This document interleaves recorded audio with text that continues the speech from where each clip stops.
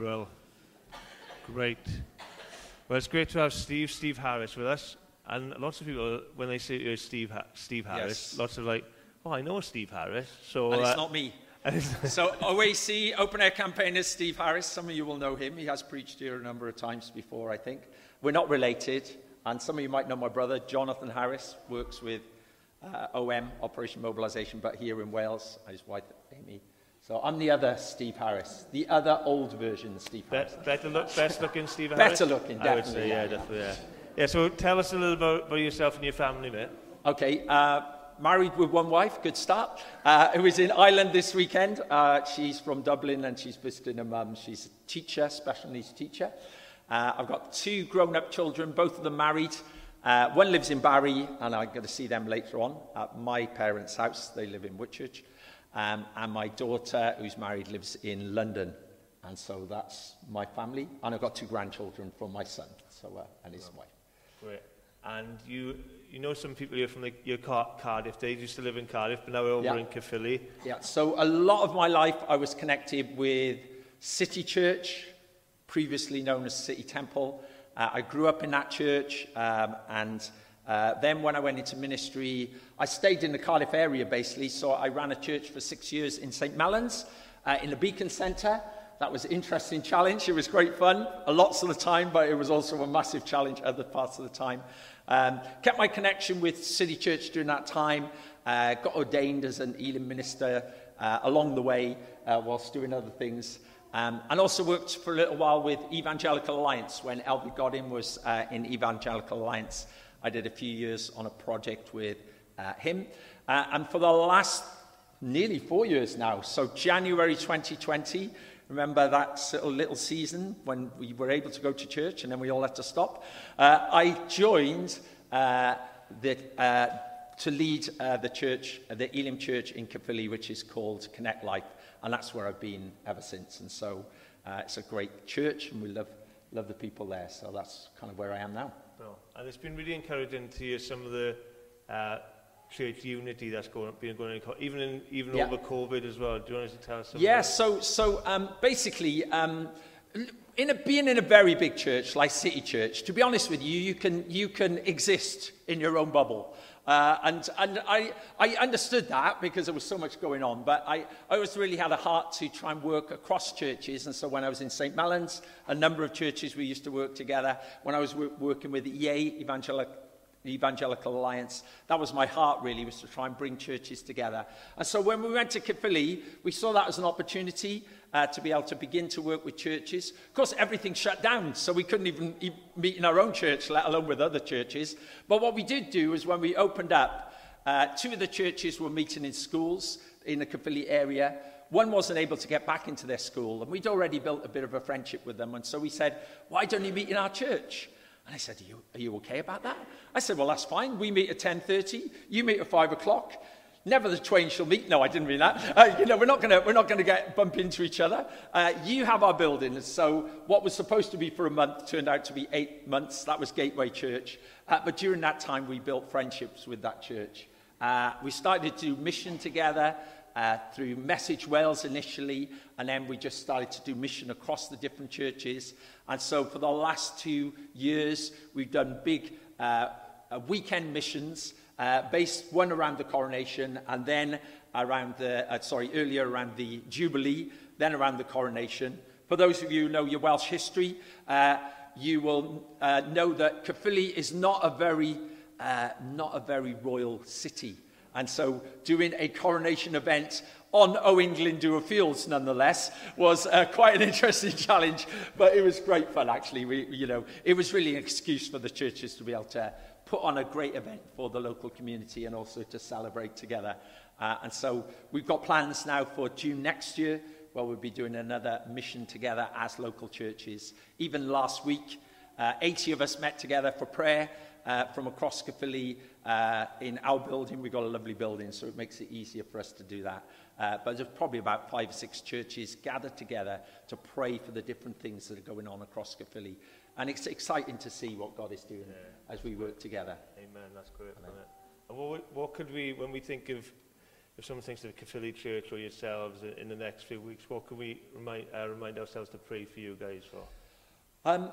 There's lots going on in our local church personally. We've got a lot of things we're really pushing out, and we've started some work in Lansbury Park, which is a small estate in the Caerphilly area. And we've started with a Mums and Tots group. We thought it would kind of grow slowly. First week was 4 children. About 2 weeks in, it was about 14 children. And last week, they had 28 children and more adults. So it was absolutely heaving. So pray for that we can manage that well, because our heart really next year, 2024, is to start a youth work in the same area, in the same community centre.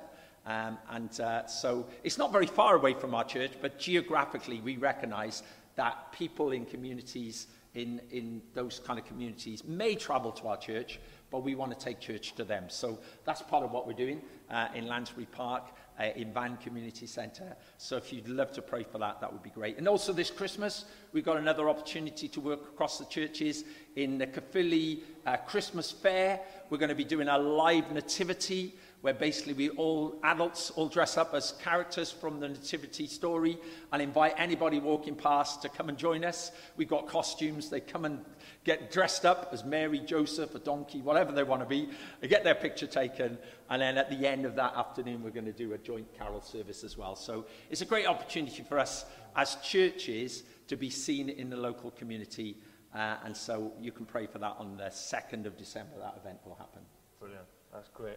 Let's pray for Steve and those churches now. Let's pray. Yeah, Father, we just thank you for what you're doing in Caerphilly, Lord. We thank you that you love Caerphilly, Lord, that you lived and bled and died for Caerphilly, right, and all those people there, Lord. Lord, even just as the castle, Lord, now is being restructured with the scaffolding and rebuilding, we just pray, Lord Jesus, for the rebuilding of Caerphilly with the gospel. Amen. Lord, we pray that you will be king of that castle, Lord. Lord, that you will be the one who upholds the castle walls. Lord, you will be the one that it's going to be rebuilt on. We pray for the churches, Lord. That is your prayer, Lord. Your prayer was for unity. Lord, you prayed, Lord, that if we love one another, it shows that they are my disciples. My prayer is for my disciples to be one. We just pray, Lord Jesus, for gospel unity among the churches, for the different flavours and experiences and what they look like. But Lord, they will be united on the gospel, on your word and your spirit. And Lord, you will do a new work amongst there, Lord. Just pray for Steve and the others leaders. You protect them, protect their marriages and their families, and their ministries, Lord. May they serve you selflessly, Lord, and wash people's feet, but also encourage their hearts and lift them up. And we just pray you just bless Caerphilly, and your spirit will do a new work there through the unity of your churches. And for your kingdom's sake we pray. Amen, Lord. Amen. Amen. Amen. Thank you. Brilliant. I will warn you in advance, I am an enthusiastic person. I go to a church that is quite noisy, okay? So if you feel the urge to say an amen, a hallelujah, or come on, or hurry up, that's okay, all right? Feel free to not just keep it inside your head, express it, okay? Because I'm used to a bit of noise, so if you sit there very quietly, I'll just think I've done a bad job, so. But it's just okay, it's not about me at the end of the day, it's all about Jesus, isn't it? So, here we go.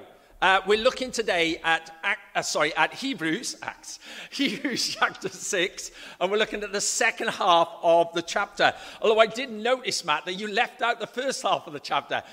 I read the first half of the chapter, and it was pretty tough stuff in there. So perhaps Matt was thinking, I don't want to preach that. And I thought, I'm not going to go there, just in case. But you can have a read of it for yourself.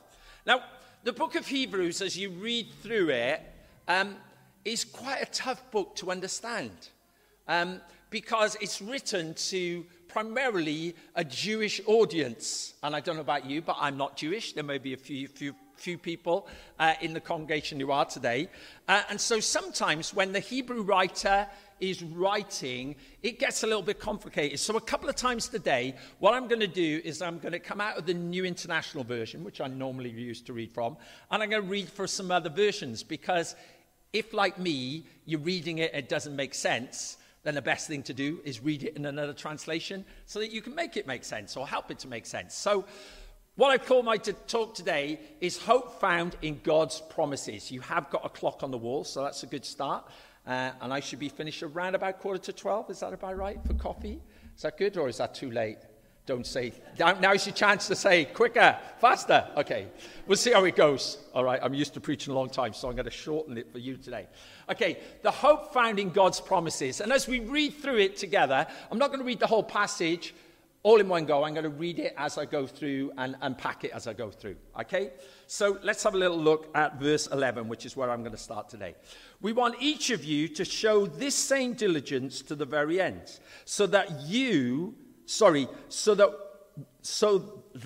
what you hope for may be fully realized. We do not want you to become lazy, but to imitate those who through faith and patience inherit what God has promised. Now, I will tell you in advance that reading is not my forte, and as you can see from that there, okay, not usually that bad, but today it's not working. But that's okay. So basically, as we look at this passage together, it refers to the word there, hope may be fully realized. Now, I don't know about you, but we live in a world that needs hope today, don't we? You know, we need hope individually, and we're Christians, and we've got a hope already inside of us. But those outside of the church, those who don't yet know Jesus, they need that hope today. And here in this passage, the writer, he says to us that our hope would be realized.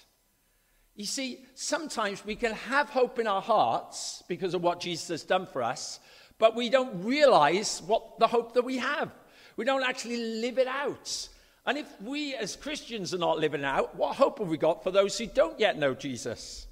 And so as he goes through this passage, he mentions hope a number of times. So we're going to refer to that verse as we go through, and we're going to refer to that. So for our hope to be realized, the writer says, it's going to take some diligence or effort on our part. This is where some of us want to kind of go, oh, rats. You know, I wish I could just have hope without any hard work. Now, we need to recognize also that, you know, our confidence in what Jesus has done for us is not based on our diligence and hard work. That is a gift of God that God has given to us. But in order to realize the hope that God wants us to have in our lives, it might take some effort and diligence on our part. And as we read through this passage, we see that that is the case. Now, over the last number of months in our church, probably for about the last 9 months, I've been working on a project to do with our buildings in the church, okay? Because you have to do everything when you're a pastor, don't you? So basically, we have two bits to our building, one of which is a pitched roof. The other bit is a flat roof that was built in the 1980s. It's corrugated metal. If you're in Caerphilly, you can see it. If you go up to Caerphilly Mountain, you can see it. And so we had this plan to change the roof. We knew we were going to get some money, and so we thought this is a good opportunity to get that roof redone. So we get the building quotes in, we get some ideas. I talk to our Elim charity because we're part of a big charity, so we can't just do what we like. The charity come back to me and say, good news, it's going to cost you less than £25,000 because I've got a good quote. So you don't need to refer to us to get it done. You can get the work done. So I thought, oh, fantastic. So I found a contractor. I found the guy. He wasn't going to take the current roof off. He was going to reclad over the top. He said, I do this all the time with industrial buildings. I'm going, great. That is good news. But then, of course, after all this is organized, our Elim charity come back to us and go, oh, and by the way, you might want to consider the following. And they give me about 6 things I'm supposed to have done, none of which I had. You know, this. I go in, hang on a minute. I had my hope set on this. It's all ready to go. The guy's ready to do the work. He's given me a really good quote. And now you're coming back, and my hope is being deferred. For those of you who know in the Bible, there's a verse about hope deferred. Makes the heart sad. I'm thinking I've done all of this work, and now I've got to go back to the drawing board because I've got to get all these other things done. Now, what they were asking me to do actually were very useful and practical things. And so I had to put some diligence and effort in before I could see the hope being realized in having a new roof on our building. And so I got to work. In fact, I got someone else to help me as well from our church who was newly come to our church with some great skills. And I said, could you help me to get this done? So there were surveys to do. There was building regulations that were required. And so all of that needed to be done. Now, the good news is that all being well, my deferred hope will become a reality in about a week and a half's time. We've got a bit of scaffolding on the side of the building, which tells me the builder is obviously on the job. He's been up on the roof measuring all of his bits. And so basically, hopefully on a week on Monday, they will start the work. It's only going to take them 3 days to do the whole roof. And it's a big roof. So they know what they're doing, these guys. They move very fast. But, in the same way in our lives, we can have hope for things to happen. So some of you might have a dream. You might have a plan that you feel like God is asking you to do. And sometimes it feels like, hang on a minute, where did all these other bits come into this dream? I want to see my neighbors come to Jesus, or I want to get this new job, and in order to get that new job, you suddenly realize you're going to need some more qualifications, you're going to need to do some more training. And in the same way, in our Christian lives, we need to recognize that hope is there that we can hold on to, but there's diligence that's needed and effort on our parts. And as I've already mentioned, only God can save us. That's through Jesus. But we partner with him to inherit what has been promised to us. You see, our salvation is 100% based on Jesus and what he has done for us. We don't earn it. We don't deserve it, which is good news for everybody in this room, that we don't have to do that. But in order for the hope to be fulfilled in our lives, we need to be diligent and work with God to inherit what he wants us to promise. Now, I don't know whether you know this, but God swears. Did you know that? I thought at this point some of you might throw me out of your church, but it is in a passage, so hopefully you're going to stick with me. But God does swear, okay? I'm not going to swear for you today. You'll be pleased to know, although I have heard some preachers do that, but it's not in my vocabulary. I don't tend to use that tactic. But it says here that God is a God who swears. Now, he doesn't swear like someone who gets annoyed, so you'd be pleased to know that. But he does swear, and we see that in the passage as we're going to unpack it together. So let's have a little look at verse 13, shall we? When God made a promise to Abraham, since there was no one greater for him to swear by, he swore by himself. Now, some of you might be thinking, what on earth is that on about? Have you ever heard people say, I've heard it before, I swear on my mother's life? You can almost guarantee they're lying at that point, I don't know what it is about that phrase. I'm going, your poor mum, why do you have to swear on her life, But some of us swear that we're telling the truth. When you go to a court of law, they ask you, don't they? I swear by Almighty God to tell the truth, the whole truth, nothing but the truth. I don't know what they're doing these days with everybody being an atheist. They must have a new way of doing it. But basically, there's different ways that we use swearing in our vocabulary in a good way. But, in this passage here, it says that he swore on himself. In other words, he made a promise based on who he was. Because there was no one greater that he could make the promise on. When God made his promise to Abraham, since there was no one greater for him to swear by, he swore by himself. And so God is a God who makes and he keeps promises. He goes on to say then, when God made the promise to Abraham, this is in the Good News version of the Bible now, just in case we didn't get it in the NIV. When God made a promise to Abraham, he made a vow to do what he had promised. Since there was no one greater than himself, he used his own name when he made his vow. It's kind of like being a guarantor. A number of years ago, my daughter moved into a flat in London. She was renting it with some friends as a student. And the Bank of Dad had to come into place here. Because she didn't have any money, so the person who owned the house was not that interested in the fact that my daughter wanted to rent it. She was interested in, have you got a guarantor who can guarantee you this rental? And so I get the form, I have to fill it in because I've got more money than her. Not that I've got very much. She's probably got more money than me now. That was a few years ago. And so basically, I was the guarantor. I guaranteed that what she had set herself up for in terms of the payments, if she couldn't make the payment anymore, Dad had to step in or Mum had to step in and pay the bills. And in the same way, we have a God who's a guarantor. And his guarantee is firm. His promises are true. You see, God is a God who is a promise keeper. Sorry, I think there was another slide there. Let me go back. Did I go too far there? There we go. Oh, there's another bit to that slide. It's okay, don't worry. God is a promise keeper. He keeps his promises to each one of us. And then as we get to verse 14, it says, saying, I will surely bless you and give you many descendants. Now remember, what the Hebrew writer is saying here is he made a promise to Abraham. And his promise to Abraham was, surely I will bless you and give you many descendants. Now, God made the promise, and many of you will know this story, but it took an awful long time for that promise to be fulfilled. And the writer recognizes this when he says in verse 15, he says, so after waiting patiently, I'm not too sure about that part. Actually, he was quite impatient at times, but the Hebrew writer's being kind to Abraham at that moment. He says, after waiting patiently, Abraham received what was promised. You see, again, God is a promise keeper, but sometimes we need a bit of patience. Reminds me of a situation where at Sunday school decided they would teach on the fruit of the Spirit.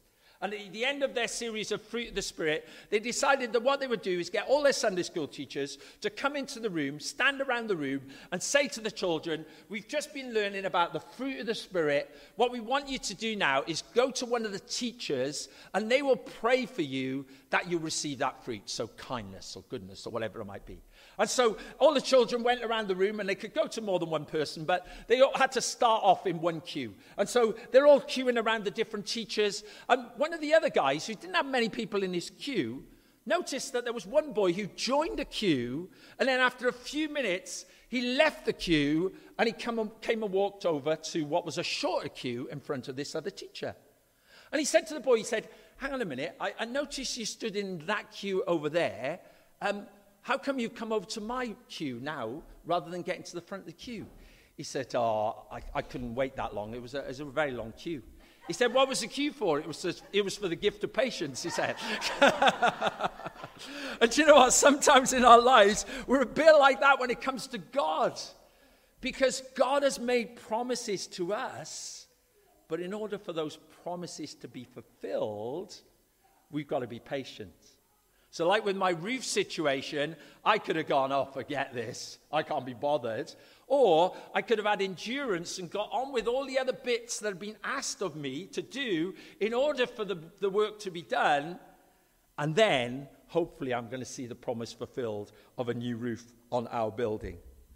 And in our lives, God is calling us to be patient because God doesn't always answer our prayers as quickly as we might think. You see, God is a promise keeper. He's not a vending machine. It's not pray to God today and tomorrow the prayer is answered. That might happen and sometimes does happen, but other times God is saying the answer is wait. It's not no. It's not yes yet, but it's wait. Be patient and I will answer your prayer. And you know, God is very interested in growing our character, not just answering our prayers. He wants to grow us to be more like Jesus. He wants us to grow us to be more like him. And so sometimes that takes effort on our part, but God has made the promise, like he did to Abraham, I will bless him and I will give him many descendants. God was going to keep the promise that he made, but it was going to take patience on Abraham's part.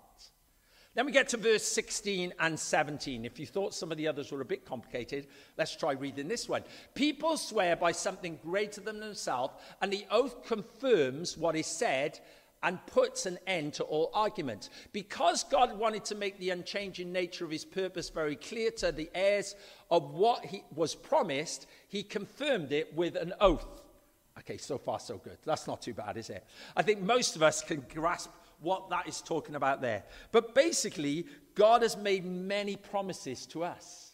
He has made many promises through his word. But we're not going to know what those promises are unless we learn what God's word says. That's why it's important for us to read God's word.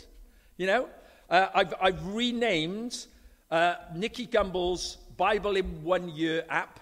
I've renamed it because I listen to it as well as reading it. And I've always got one of my wireless headphones in my ear, so I'm calling it the Bible in one ear. Okay, hopefully it's not coming out the other. All right, so the plan is that when it goes in my one ear, it will stay there and not just come out the other ear.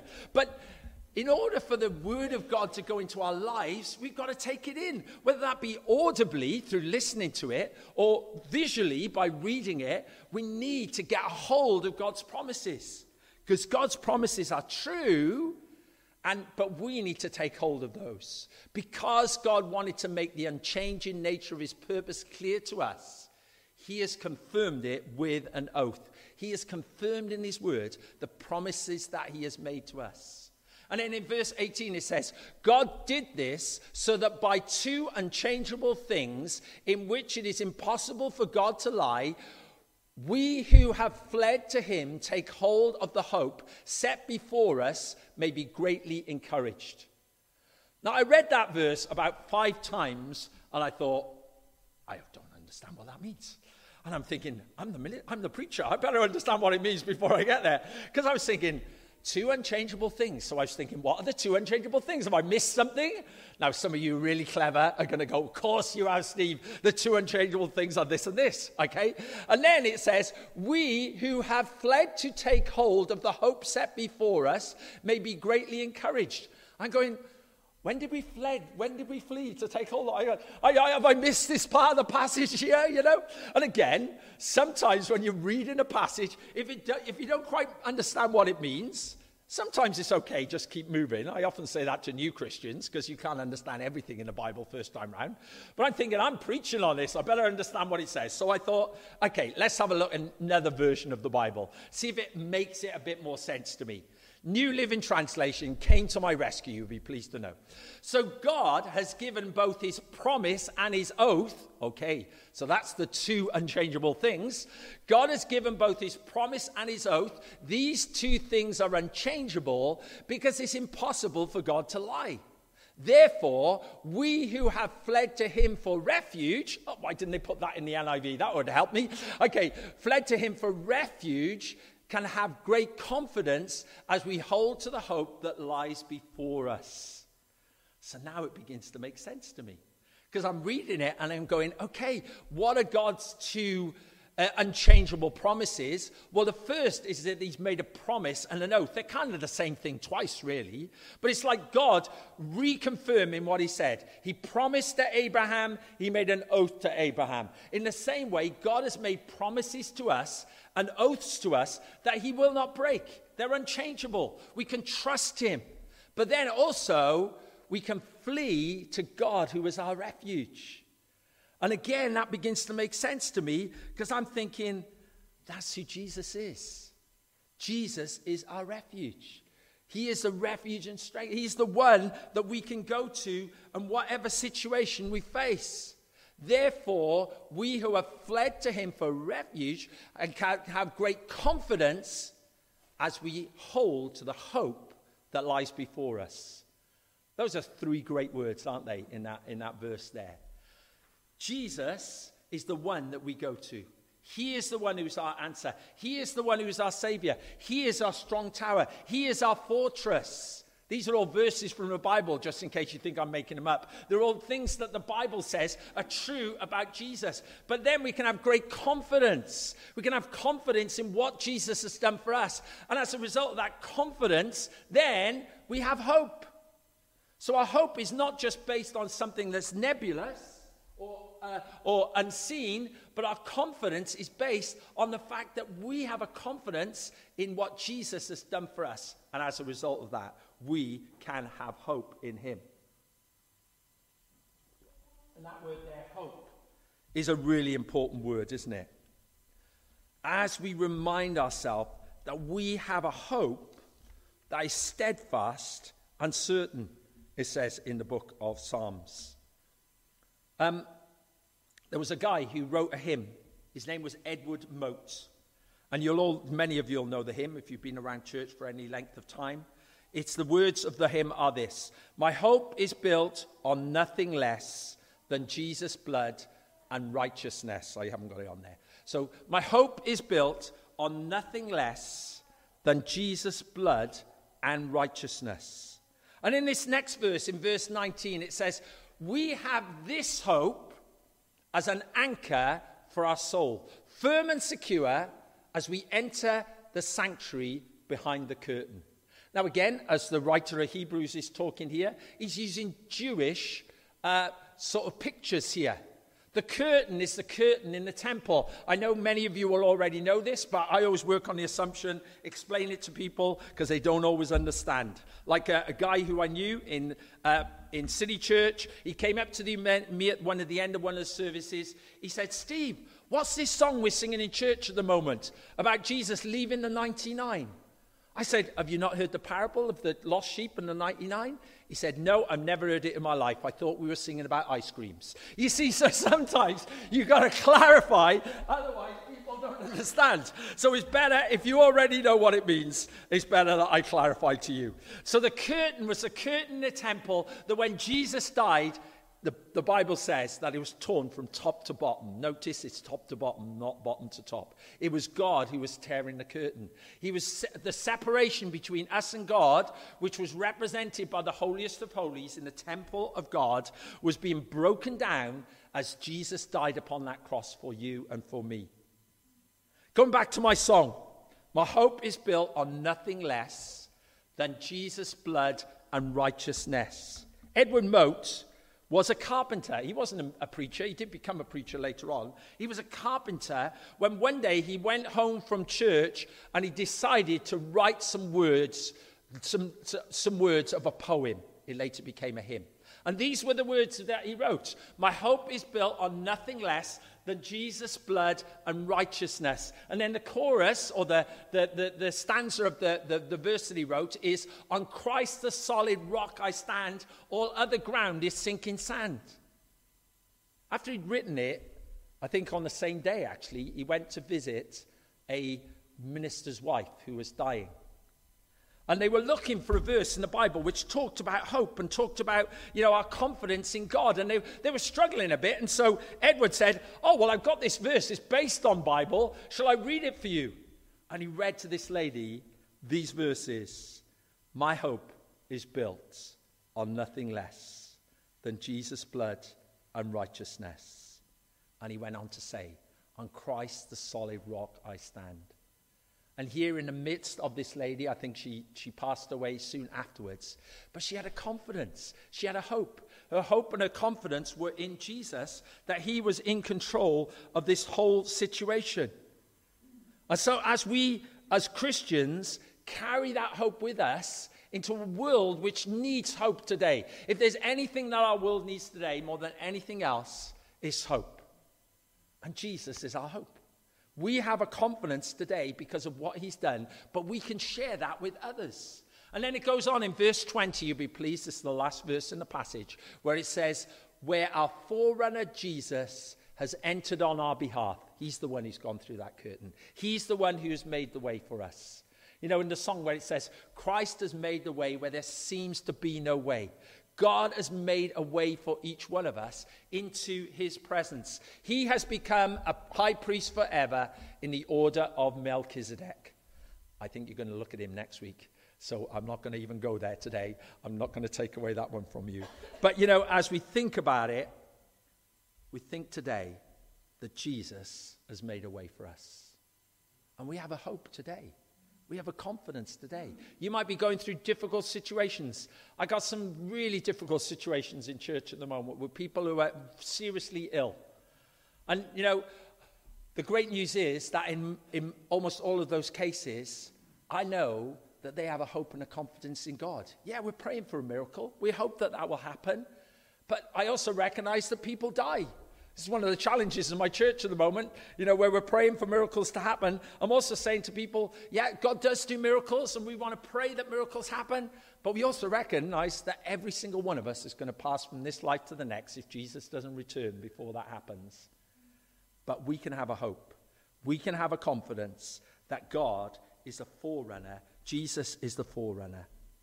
And, you know, I don't know your church, so I'm just going to work on the assumption that perhaps most of you are Christians today. But there might be someone in this building who doesn't yet know that hope in their life. You know, it's a fantastic opportunity to share with you the fact that Jesus can be your hope today. You might be looking for answers in your life today, whether you're a Christian or not a Christian. You can come to Jesus, and you can bring your heart to him today. I've got a little leaflet here that you can have at the end. It's just very simply, we use this when we talk to people that we meet. It just says 4 things. It reminds us that God loves you, that we've all made mistakes. We've all sinned, the Bible calls that. But that Jesus died for us. And that gives us with an opportunity to make a choice. We can choose for ourselves whether we accept this free gift that God has given to us so that we too can know this hope in our life. And if you've never done that, I would just encourage you today, even before you go home, find someone you can talk to. Talk to me if you like. I'll be hanging around for a little while at the end. I'm happy to give you one of those leaflets for you to read. And you too can have that confidence and that hope in God. I'm going to pray as we close my part of the time together. And so I hope that you have benefited from what I've said today, but more importantly, that you would be able to take hold of that hope that is found in Jesus. Lord God, we thank you for your amazing love to us. Lord, we thank you today that those of us who are Christians in this room, those of us who have become Jesus followers, that we have a hope today. A hope that is steadfast and certain. Lord, it's not dependent on our own ability. Lord, it's not dependent on whether we've done well this week or done badly this week, because basically our confidence is in what you have done for us. That you gave your life for us 2,000 years ago on that cross. You took upon yourself the sins of the world. You made it possible for us to come into a relationship with a loving God. And so I pray for anybody in this room who may not have made that decision or that move towards you, that they too would make that step towards you today, and that they would realize that you're a God who keeps your promises. You're a God that when you say that you'll do something, that you'll do it. And in your word it says, anyone who calls upon the name of the Lord will be saved. And so I pray, Lord God, that we would be able to call upon your name today, recognizing that you are our Savior and you are our Lord. And for those of us who already know that we would take hold of that afresh, that you are our strong tower, you are our refuge, you are the one that we can come to in our time of trouble. And we recognize, Lord God, that you are with us, whatever the situation, even in the waiting, that you're there with us today. In Jesus' name, amen. Amen. Thank you.